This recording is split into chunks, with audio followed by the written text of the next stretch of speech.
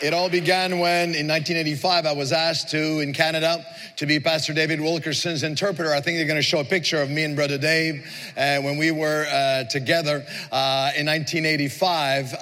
And all these years, 34 years together, ministering, yes. I was waiting for the picture to come up. I know I look like a Latino narco-trafficant on that one. I was formerly a French narco-trafficant. It's very different. And 34 amazing years coming every year to bring the word here. We've been good and close friends with Pastor Carter and Pastor Teresa for all these years. Pastor Carter and I have preached together all over the world. This is Pastor Carter and I in Ivory Coast. Say to the person next to you, they look good. Say that to the person next to you. Ivory Coast, Ireland, Haiti, Canada, Burundi, and many French countries together. Actually, Pastor Carter and I were also preaching a few years ago to over 2,000 pastors and leaders for 3 days in the center of Paris at a theater called the Bataclan. And you might remember that just after a few weeks after we were there, preaching for salvation and forgiveness and love and the full life of Christ. A terrible terrorist attack occurred at the very place where Pastor Carter and I preached the word. Over 130 were killed. 90 in that very building at the Bataclan. 413 were seriously wounded. A massacre, one of the worst in France's history. And in the days that followed, I was watching the news and I was struck by the testimony of this young man who was in that theater where we preached and prayed in the same room, same stage. And he witnessed many of his friends die right around him. And his friends, he just threw himself to the floor and his friends fell over him. And he actually would see the terrorists walk by and the boots and the machine gun. And he actually said, I was watching it on TV, French television. And he said, I was saved because I was covered with the blood of an innocent man. And I thought, we're all saved because we're covered with the blood of Christ. Will you say yes, please?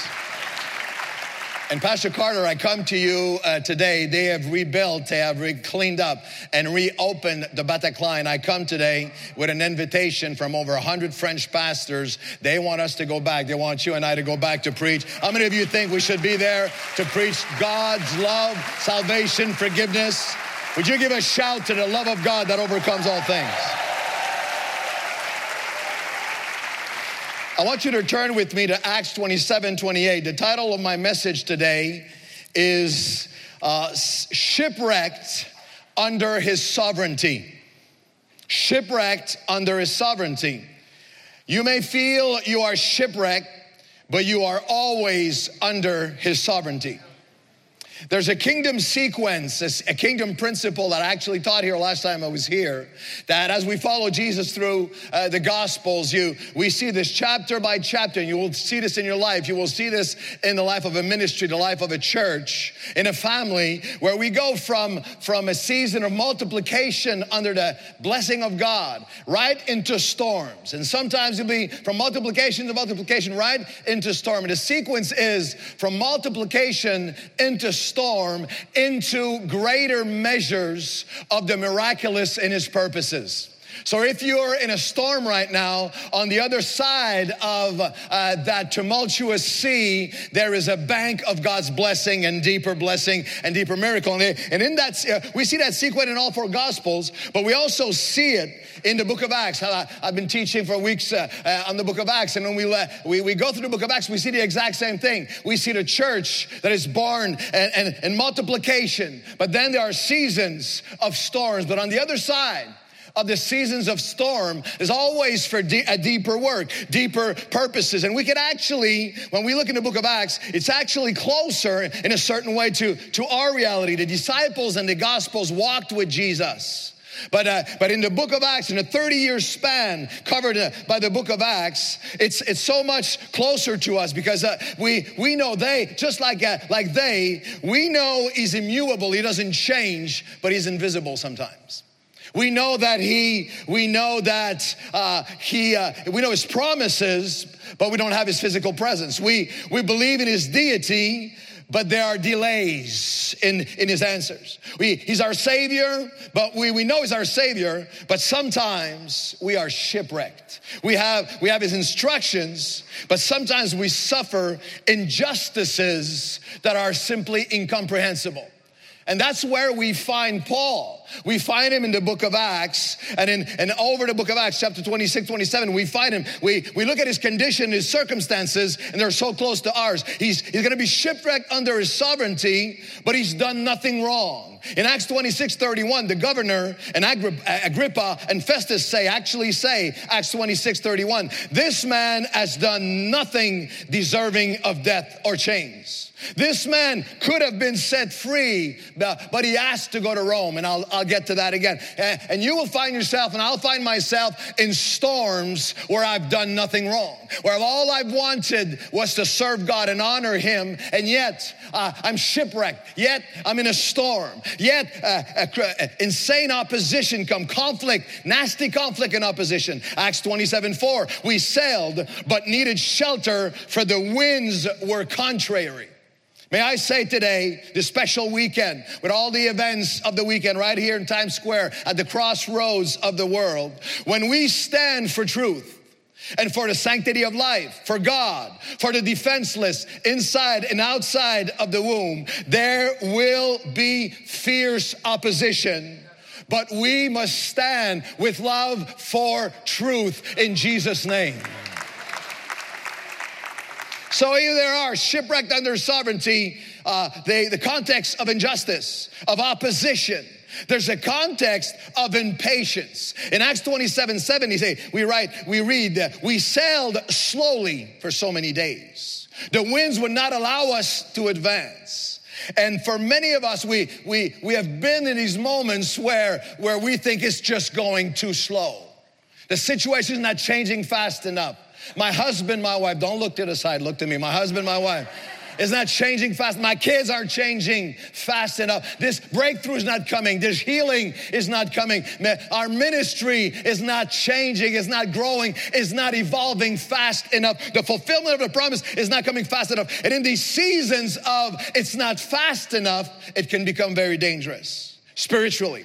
In Acts 27:9, now when much time had been spent, and sailing was now becoming dangerous. And in these times of waiting, in these times of storms, there's dangers, because these seasons of storms can develop us, they can define us. We can discover deeply our destinies. We can deepen ourselves in his desires, but they can also diminish us because they are dangerous. Our deployment and development depends on our decisions during these storms. I would say it this way. Pastor Teresa, Dr. Collins said it beautifully yesterday. She said to the students, you are born looking like your parents, but you die looking like your decisions.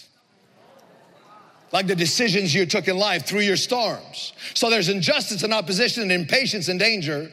And there's also frustration. If you look at chapter 27 and verse 10, Paul said to them, advised them, warned them, saying, men, I perceive this trip will end with disaster and much loss, not only of the cargo, but threats to ships and also our lives. Nevertheless, the centurion was more persuaded by the helmsman and the owner of the ship than by the things spoken by Paul. Sometimes we are in storms because people around us ignored our warnings.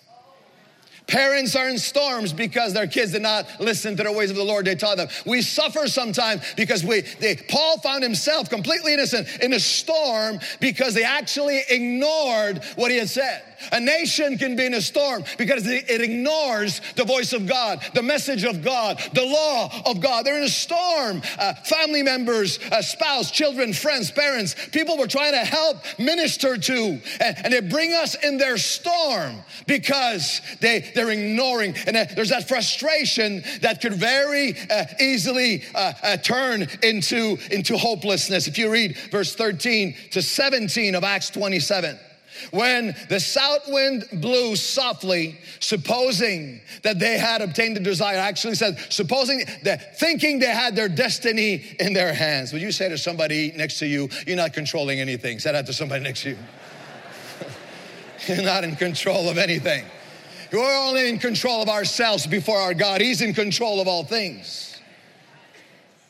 But not long after, tempestuous headwind arose, called the Euroclydon, and they have myths, they have legends, they have history. Historians of the day, poems were written about that storm that brought death, that type of storm. We would call it in modern days a perfect storm, a deadly storm. And when the ship was caught, they could not head into the wind. We let her drift. And running under the shelter of an island called Clauda, we secured the skip with difficulty. There's hopelessness. They began to drift. Let me ask you a question. Have you ever underestimated what began like a soft wind in your life?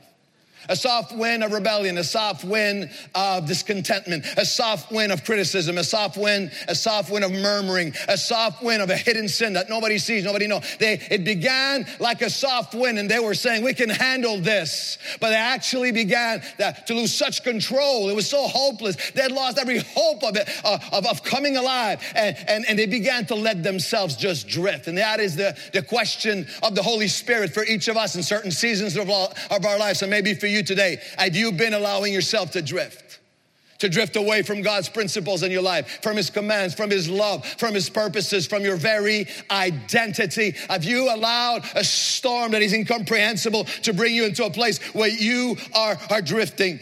Do you ever face a storm that threatens to shipwreck you? That shipwreck it's that place in our life when it's too much, too late, too far gone. We had to unload too much, too painful, too desperate. Let me share with you some from this passage, some principles, some keys, some revelations from the Word of God this morning for you that will strengthen you and root you. And yet, as you walk out of the building today, by the grace of God and the anointing of the Holy Spirit, with a sense of when I am shipwrecked, I'm always under His sovereignty. And the first thought, the first anchor is that the revelation is more important than the reasons.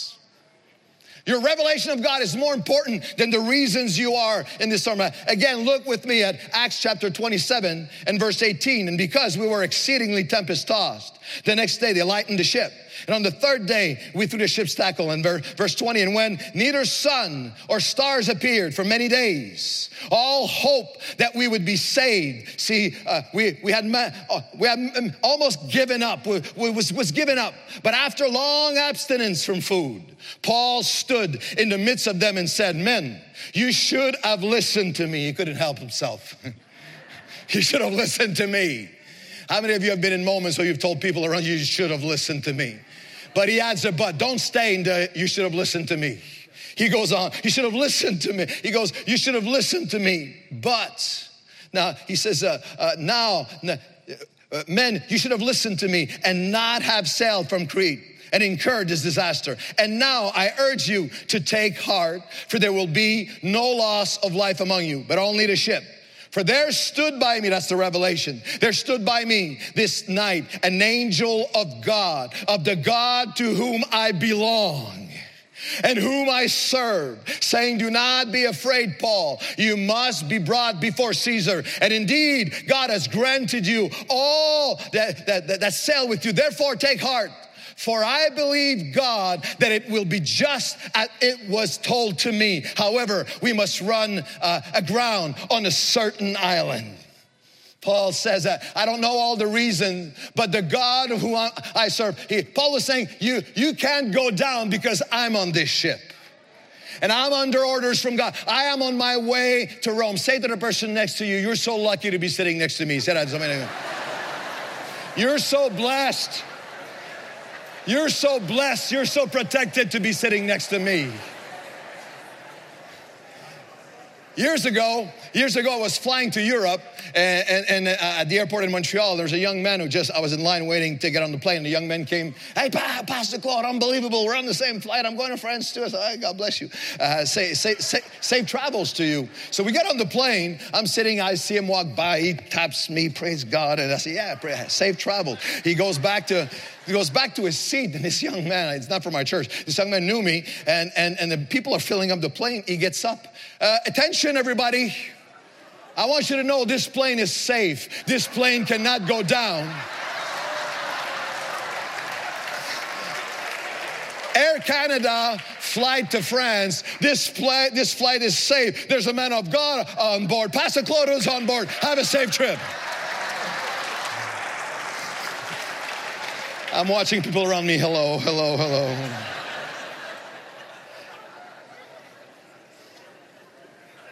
The God to whom I belong, the God that I would say this way, the revelation is more important than the reasons. Whom I belong is more important than the beatings. The ship was beaten. I want you to know, and that's hard for us because we always want to know the reasons. I want to know why, and why this, and why so long, and why not, and why. I want you to remember today when you feel you are shipwrecked, when you feel you've lost control of an area of your life, I want you to know the God to whom you belong, the one that you serve, has a plan, has a direction, has his hand over your life. And you are on your way to where he's calling you to do and to be. And whatever, it will be done unto you as he has promised. That is your revelation that erases all reasons. Would you applaud the revelation of God in your life? When you are shipwrecked under his sovereignty, the revelation is more important than the reasons. And Malta prepares the miraculous. When they had escaped, chapter 28, verse 1, when they had escaped, they found after the shipwreck, they found out that the island was called Malta. And the natives showed us unusual kindness. And they kindled a fire and made us all welcome because of the rain that was falling and because of the cold. This is a man of God, and he finds himself. He's done nothing wrong. He's on his way to Rome. He's on his way to his destiny. What is he doing in Malta? Malta is that place. This is Malta. There's barbarians. There's a shipwreck. They barely escaped their lives. We lose everything. It's cold. It's raining on them. The chains, the unknown language. I don't understand anything. In those seasons, we often feel nobody understands me.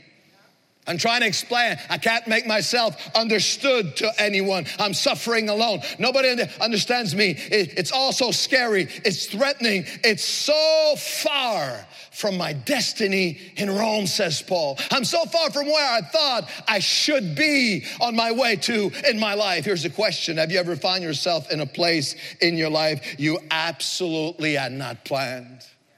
Never thought I'd be here. How did my family end up here? How did my marriage end up here? How did my kids end up here? How did my ministry? How did our church? How did my service? How did my career end up here in Malta? Malta is the place you never expected to be. Malta is the place in our lives. It's that place in our life that we never thought would last this long. But I want you to hear the Spirit of God saying to you today, Malta is the place that prepares the miraculous in your life. And I see many students, I see many graduates, I see many people on this 25th graduation weekend. Can I say this? We're gonna have our graduation in a few weeks in our Bible school in Montreal. We have 300 students from all over French countries. And I will say to them, after 30 some years of ministry, the Maltas of questions and doubts in our lives is exactly the place that prepares us for ministry, that prepares the miraculous in Malta. When everything seems dead, if everything's incomprehensible, you are letting go of your assumptions and of your timetables and of your plans and your capacities and all of your well-set ideas, strategies, knowledge, and you stand in a place of nakedness before God. All I have is you. All I need is you. You are my all-sufficiency. I want to tell you that God says in Malta, God wants your trial to become your testimony. Really, He wants that season of suffering to become a story of grace that you will minister to others. He wants the grief and the fear to cause you to grow in faith under His favor. The ship that I've sunk will become your season of the supernatural in your life. That the worst valleys will become shouts of victories and of worship before Him. Say yes, please. That's Malta. Years ago, I preached in California, and they, after the week, they took me visiting some sites in the area, and they took me to a place I'd never seen before. It's called Death Valley. It is the driest place in North America. Death Valley, driest, deadest, most suffocating and lifeless desert in America. Nothing lives, nothing grows year after year. But here's what happened in one time in a winter 2004. Record rains, results of El Nino, inches and inches of water came over a few months. And for a while, nothing seemed to show. Nothing changed. And this is history, you can look it up. On Easter 2005, on Resurrection Weekend 2005, a phenomenon, the valley of death began to bloom. And miles of flowers of every color. I want to say to somebody here today, you think you're in Death Valley? You think you're in Malta of misery? I'm here to tell you today, let Him feed you. Let Him quench your thirst. Let Him water your heart right now. You say, yes, but nothing is changing. I see nothing changing. The water of His Spirit is watering your soul, and the miraculous is being prepared. Death Valley will find life again. Say yes, please. I know we're a few weeks after Easter, but Easter is not an event on the calendar. Easter is the call of God. The angels did not roll away the stone to allow Jesus to come out. He rolled away the stone so we would come into resurrection. That we would come in and experience the resurrection. So that the same Spirit that raised Christ from the dead would dwell in us in Malta and prepare the miraculous in our lives. Romans chapter 4, our faith is a faith that calls to life what was dead. That calls to hope when there was no hope. And that calls to existence what did not exist. I want to declare your valley of death will blossom again under the power of God. Say yes, please. Shipwrecked under sovereignty, the revelation is more important than the reasons. Malta prepares the miraculous. Here's the third thought. You must shake off the snake to experience the supernatural. Acts 28 and verse 3. And when Paul had gathered a bundle of sticks and laid them on the fire, a viper came out because of the heat and fastened on his hand. So when the natives saw the creature hanging from his hand, they said to one another, no doubt this man is a murderer, whom though he had escaped the sea, yet justice did not allow him to live. But he shook off the creature unto the fire and suffered no harm. Please, let's recap. Paul's in prison for the gospel, and he's done nothing wrong on completely false accusations. He should have been freed. His captor said it. He's under chain on a ship. He warned them. They don't listen. He is there. He is there, accused, condemned unjustly, chains at his feet. He is there because of the stubbornness and stupidity of those who would not listen to him, but preferring to listen to fools. He's a prisoner in Malta. There's rain, it's cold. He's judged by pagans, forgotten in the rain and in the cold. But here's what he's thinking. He's saying, even in all of this, just like you sometimes and me sometimes, even in all of this, I'm going to continue. I'm going to help them with the fire. Have you ever been in a place where you're shipwrecked on Malta, but you say, I'm going to praise God anyway. I'm going to serve Him anyway. I'm going to help to this fire. I'm going to continue bringing my part to the Times Square Church fire. I'm going through so much, but I'm going to come and offer the sacrifice of praise before God. I'm putting my piece in the fire. Say to the person next to you, bring your piece to the fire. We need you. Say that to somebody next to you.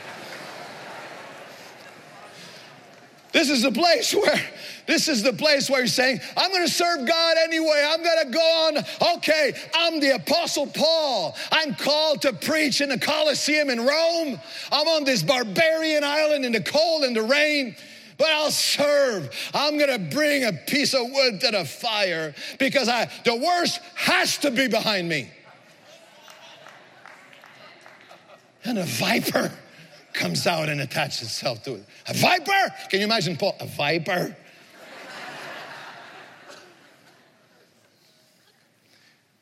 The heat always brings out the viper. We're in the heat, shipwrecked, in the heat of temptation, in the heat of pressure, of being forsaken or unjustly accused, of being abandoned, being betrayed. The heat of sickness, the heat of losing it all. Oh, beware of the viper the viper who's trying to attach itself to your hand. The viper of unbelief, the viper of these secret thoughts of sin you would have never imagined you would have. The viper of doubting the whole thing. Is there even the viper of bitterness, the viper of letting your hands go down? Let me ask you a question. Have you allowed a viper to attach? Psalm 91 says you will trample over the lion, and the viper you will keep under your feet. What do you do? Here's the question. What do you do with a viper? Vipers will come out of the heat in every situation, at every one of us. But what do you do? What is the strategy for the vipers? Only one thing to do with the viper: shake it off. Throw it in. I want everybody to go like this. I want everybody to shake it off. Shake it off. Do you understand that Paul preached the most powerful sermon in the New Testament without saying a word? He preached the most powerful message in the New Testament. He shook it off into the fire. Somebody is watching your life as you go through the fire and a viper tries to attach itself to you. My God, we are living epistles. Shake it off, whatever it is, and lift your hands unto him. Would you give him praise? Shake it off, lift your hands. Shipwrecked under his sovereignty, the revelation is more important than the reasons. Malta prepares the miraculous. You must shake off the snake to experience the supernatural. Here's the other thought, one or two more. Being approved of God counts more than the acclaim and the attacks of men. When you are going through this, don't you have your eyes on what people are saying. Because you see what happened to Paul, it is almost comical. When Paul gathered, he shook off the snake. Verse 4 of chapter 28. So when the natives saw that the creature hanging from his hand, they said to one another, no doubt, this man is a murderer. And though he escaped the sea, yet justice does not allow him to live. But he shook off the snake, the viper, into the fire, suffered no harm. So however, they were expecting him that he would swell up or suddenly fall down dead. But after they had looked for a long time and saw no harm coming to him, they changed their minds and said, well, he's a god.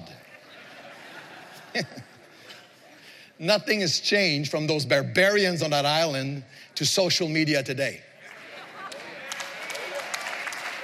To your Facebook friends. To people that are closest to you that should know you. That should know who you are. They should know your character. They should know you, that when you are under attack, that when you are shipwrecked in an area of your life, or what they think you're out of God's will or shipwrecked, or things are not going like they thought they should, just move away from you and start to murmur to one another. And then all of a sudden they come back. Oh, please, whatever you go through, don't pay attention to the acclaim and applause of men. Don't pay attention to the attacks of men. Do you remember his revelation? Remember what Paul said? Angel of the God to whom I belong, whom I serve, said, do not be afraid. I believe God that it will be just as it was told me. The only audience I care when I'm shipwrecked and I'm stuck on the island of Malta and I'm shaking off the vipers, the only audience I care is my God. Let the words of my mouth and the meditations of my heart be acceptable in your sight, my God, my strength. Not everyone's acceptance is a blessing, and not everyone's rejection is a curse. He who is approved by God has nothing to prove. Your maker is your mirror. Your maker is your mirror, the only one that you look at to see where should I be. I want you to know that whatever you go through, as your heart stays to him, just let him put his approval, let him put his favor. Don't defend yourself, don't fight it, don't argue back, don't respond back. Just trust him and let him put his hand of favor on you, and his favor will throw down every wall, every enemy, every snake, every viper, and every storm. Say yes, please. Let me close with this. The revelation is more important than the reason. When you're shipwrecked under his sovereignty, you understand that the revelation is more important than the reasons. Malta prepares the miraculous. You must shake off the snake to experience the supernatural. Being approved of God counts more than the acclaim or the attacks of men. And here's the last thought. The pain and the pressures you're going through, they're preparing you for Publius. You say, who's Publius? I'll tell you in a second. On April 15 of this year, the Monday before Easter, the whole world stopped because of the fire destroying the Notre Dame Cathedral in Paris. It was a historical tragedy, and one of the headlines that was translated in languages around the world was, the tower has fallen. I've been to Notre Dame many times and preached in churches all around. And the actual had a tower that fell. And over $1 billion was raised over the first 3 days to rebuild it. And President Macron said, we shall rebuild it. And I'm all in favor of rebuilding it. It's a historical site and has great historical significance. But let me say a few things. So much is been. Let me say 3 things. The religious and religion can never rebuild lives. Whether it is Catholic or Protestant or evangelical or Pentecostal or whatever it is, that cathedral never rebuilt life before, and it won't rebuild life again. A relationship with the living God would rebuild lives, only that. The second thing I want to say is there are towers that have fallen in your life, and you found yourself shipwrecked on Malta. There are towers that fall in our lives that don't make the headlines, that nobody talks about, that nobody raises money to help us, but are very, very real to us, that nobody sees. Of course, you understand that on that island, Paul, even with all the doctrinal knowledge he had and the knowledge, the deep revelation of God that he had, must have had every demon in hell saying, you're forgotten. You're finishing there. You're dying there. There's nothing good that can come out of this. And whatever tower fell in your life, God sees it today. Whatever Malta you find yourself in, he sees it today. And the pressures and the pain, are preparing you for Publius. The third thing I want to say about Notre Dame, we were astounded that to see $1 billion come in 3 days. One French family gave 100 million euros. Another French family gave 200 million euros. And they're sitting on the platform right here. Thank you, Patrick. We appreciate it so much.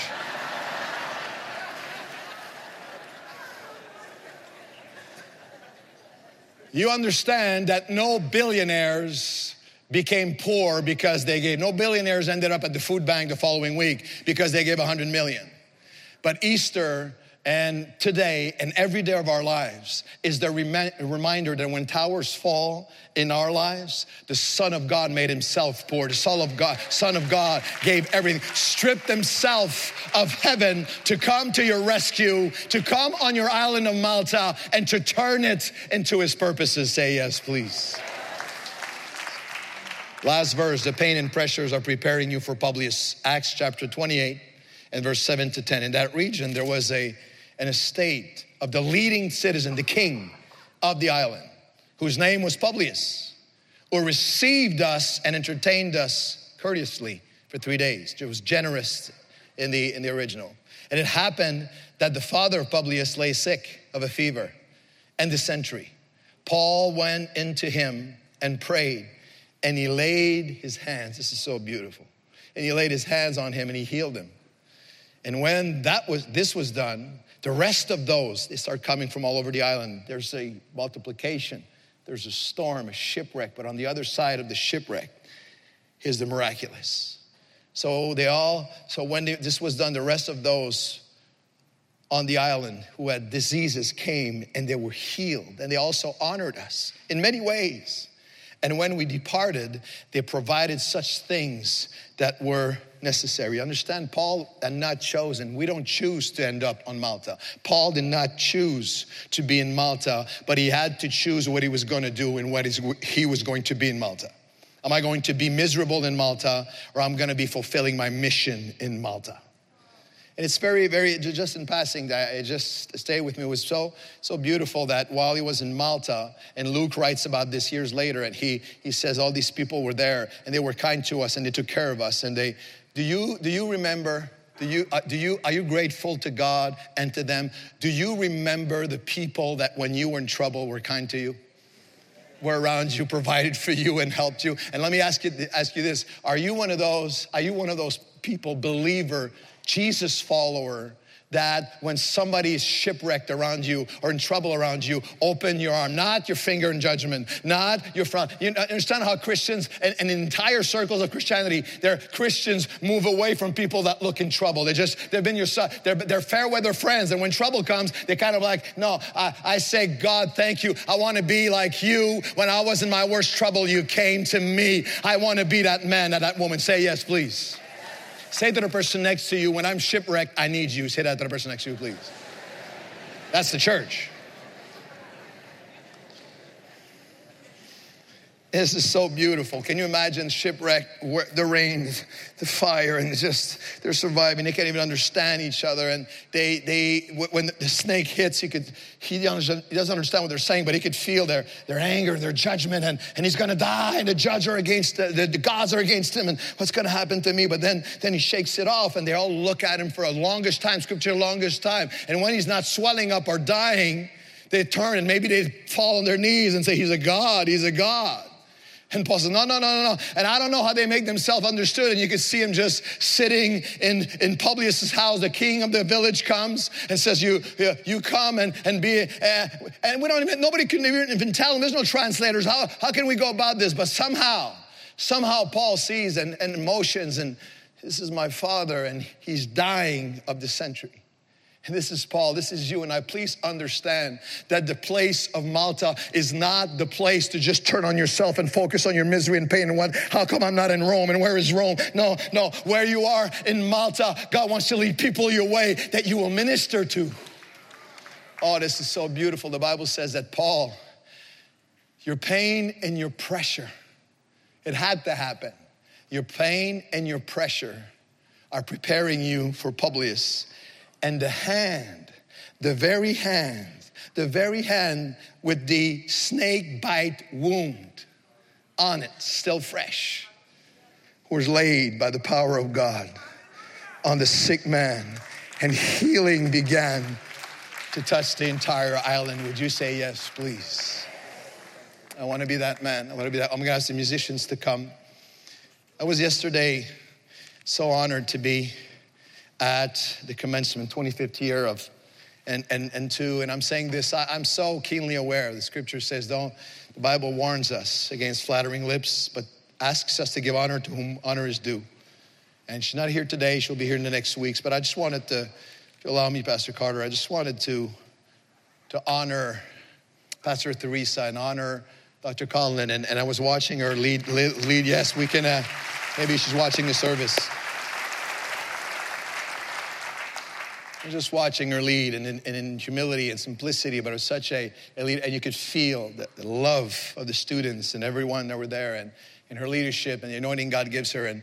And behind that, there's a lot of sacrifice. A lot of just listening to God. There's a lot of Maltas. There's a lot of islands. There's a lot of I'm listening to God. There's a lot of I don't know the reasons, but I have a revelation. There's a lot of I'm in Malta, but God is preparing me for the next season of ministry. There's a lot of snakes that try to come, but I'm shaking them off. And there's a lot of all kinds of reactions of men and of around us, but I'm looking for the approbation of my God and to be obedient to him. There's a lot of pain and pressures, but that we're preparing her for Publius. And when I was watching her and thinking of my friend, my brother, Pastor Carter, and thinking, I didn't know all this presentation was going to be made today on the book. It's time to pray that I've read over and over. And this book is going around the world, and God is using it. Why? Because when they were in Malta, when they were in Canada, when in his 30s, the physical breakdown and moments when he walked in fields screaming out to God, why are you doing this to me? But he held on, and the revelation was developing in them. And the reasons are given back to God, and the revelation grows. And Malta prepares the miraculous. And whenever snakes tries to hang on, they shake them back, throw them back in the fire, and lift their hands unto God. And I say, the Bible said, Apostle Paul said, you follow me as you follow Christ. And Pastor Carter and Teresa are our friends, but they are some models to me, models to so many of us. And the reason why this voice of prayer is resonating around the world now, and this book is going through radio around the world now, and this message is going around the world, is because when nobody watched, nobody see, I've traveled with them all through nations, 6 in the morning with elders, wherever we are in the world, seeking God, when nobody sees, nobody knows, nobody understands, but the ministry was being prepared. The supernatural was being prepared. Whatever Malta you're in now, surrender to his purposes. The revelation of the God to whom you serve and whom you belong to is more important, do you understand, than the reasons. Leave the reasons to God. The Malta will prepare your ministry, your future page of ministry, the next season of your life. Whatever snake tries to hold on to your hand, shake it into fire, because the pains and the pressures you're going through now are preparing you for Publius, are preparing you for the purposes of God in your life. When I in 1985, when they asked me, yesterday was a very emotional day for me, I'm very honored to be commencement speaker at the Bible school. In 1985, I was invited, I was asked to be the interpreter for Pastor David Wilkerson. I was just 21. And the reason why I was chosen was very particular. This was a different era of time. Pastor David Wilkerson came to Canada for 5 weeks on a bus. And they're looking for an interpreter to be on the bus with them for 5 weeks in hockey arenas all over Canada, all over our nation. And when they gather all the religious leader and all the pastors and the superintendents to choose the interpreter, and sometimes movements are like that, men are men, and they would say, okay, let's choose, who would be the interpreter? Well, somebody would say, well, I would propose this brother, he's got so much experience, he's a great interpreter. And people would say, well, no, if it's him, we're not participating. Then it would say, what about this one? Well, if it's him, we're not participating. So finally, some man, inspired of God, I wasn't even in the room, I just starting out. I was preaching then. I preached over those years 1,000 services to 50 people or less. I was nobody. And they, just coming out of Bible school, just a young guy, just coming out of Bible school off the streets and just Bible school. And now I'm preaching to 10, 20, 30. We had revival. We had 42 people on Wednesday. It was amazing. And somebody in the back row said, hey, why don't we ask the young guy, that Claude pastor, he can translate, and nobody knows him, so he has no enemies. My only claim, my only qualification was my insignificance. And say to somebody next to you, so is yours. Say that to somebody next to you. I was interpreter for David Wilkerson. I'm on stage with him, the first rally in a hockey arena in Montreal. When I'm just streets away from the neighborhoods, the project in which I grew up in Montreal. A few years before, selling drugs, collecting and beating people up and collecting. And when I'm standing on stage, they put a suit on me and a tie. I'm standing on stage interpreting for David Wilkerson, and there was a guy in the back that started yelling. He was agitated. He was a young man from about my age, from my neighborhood, who had become a Christian, and he could not even imagine that I had become a Christian. So he started yelling, stop this, this is an imposter, this is Claude Hood, don't you know? And at the end of the service, they brought him to me, and I did the whole service interpreting prayer. It never occurred to him, maybe he got saved. And I grabbed his face and said, brother, I became a Christian too. And he's like, yeah, well, you know.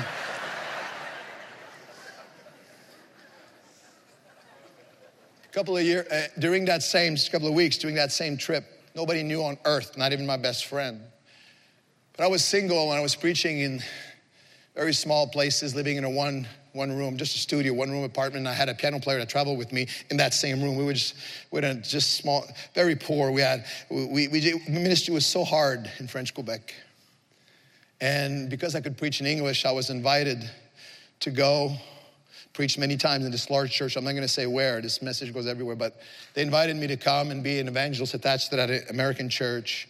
And Americans being Americans, sometimes they put, this is going to be a salary, this is your apartment, this is a Christian with a car dealership, what car do you want? And it was all, and I was 21 years old. And I just thought, well, I'll go live in the States and I'll come back to Quebec once in a while.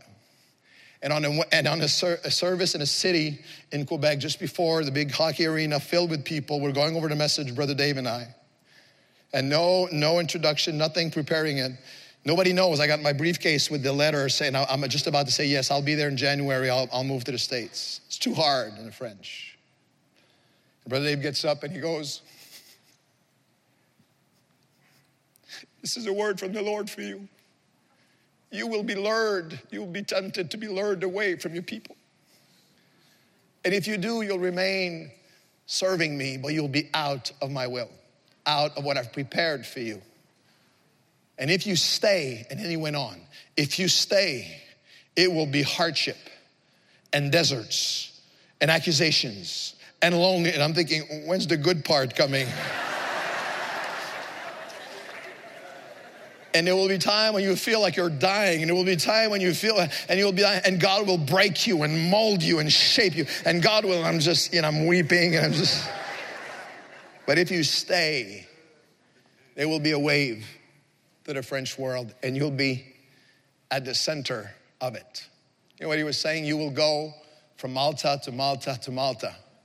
But if you hold on to the revelation that is greater than whatever reasons you go to, every Malta will mold you into the ministry I've called you to be. And many snakes, many vipers will come and attach themselves to you. But if you shake them off by the grace of God and you lift the wounded hand to him, the wounded hand will become the hand of healing. And I will use you in ways you can never imagine.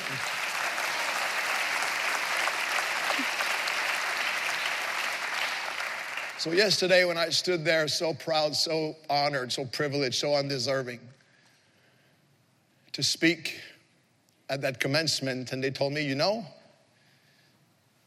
you're wearing Pastor David's robe.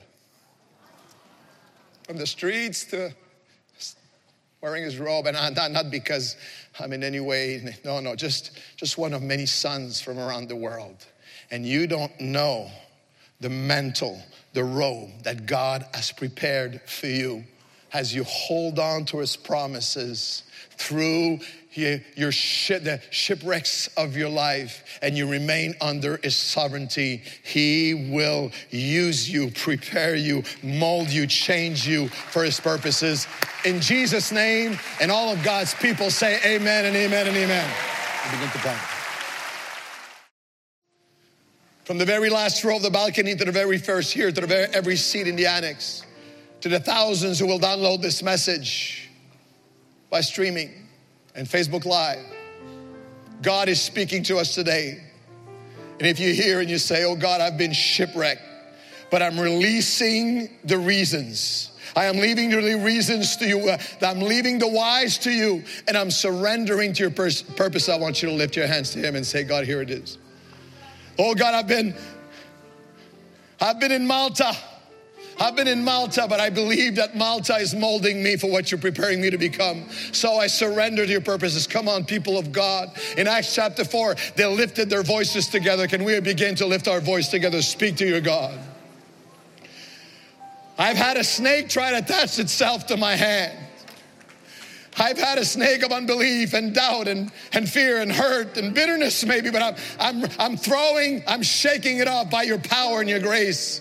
And I'm declaring by faith that the wounded hand My woundedness you will use for your purposes in Jesus' name. And the wounded hand will become the healing hand in Jesus' name. And you have a Publius of your purposes waiting for me in Jesus' name. Would you lift your hands? And for a moment, even before we sing, and Greg will lead us, and Pastor Carter will come as our shepherd, as our pastor and our leader, our general, to come and lead us in this closing moment. But before we do, as Times Square Church can do, would you lift your voices all over the place? This becomes a prayer meeting, a commitment moment, an altar building moment where we are surrendering. We are under His sovereignty, no matter the shipwreck. I am under God's sovereignty. Come on, all over the place, voices. You're from New York. You came from all over the U.S. You came to speak for God. You came to defend life. You came to stand.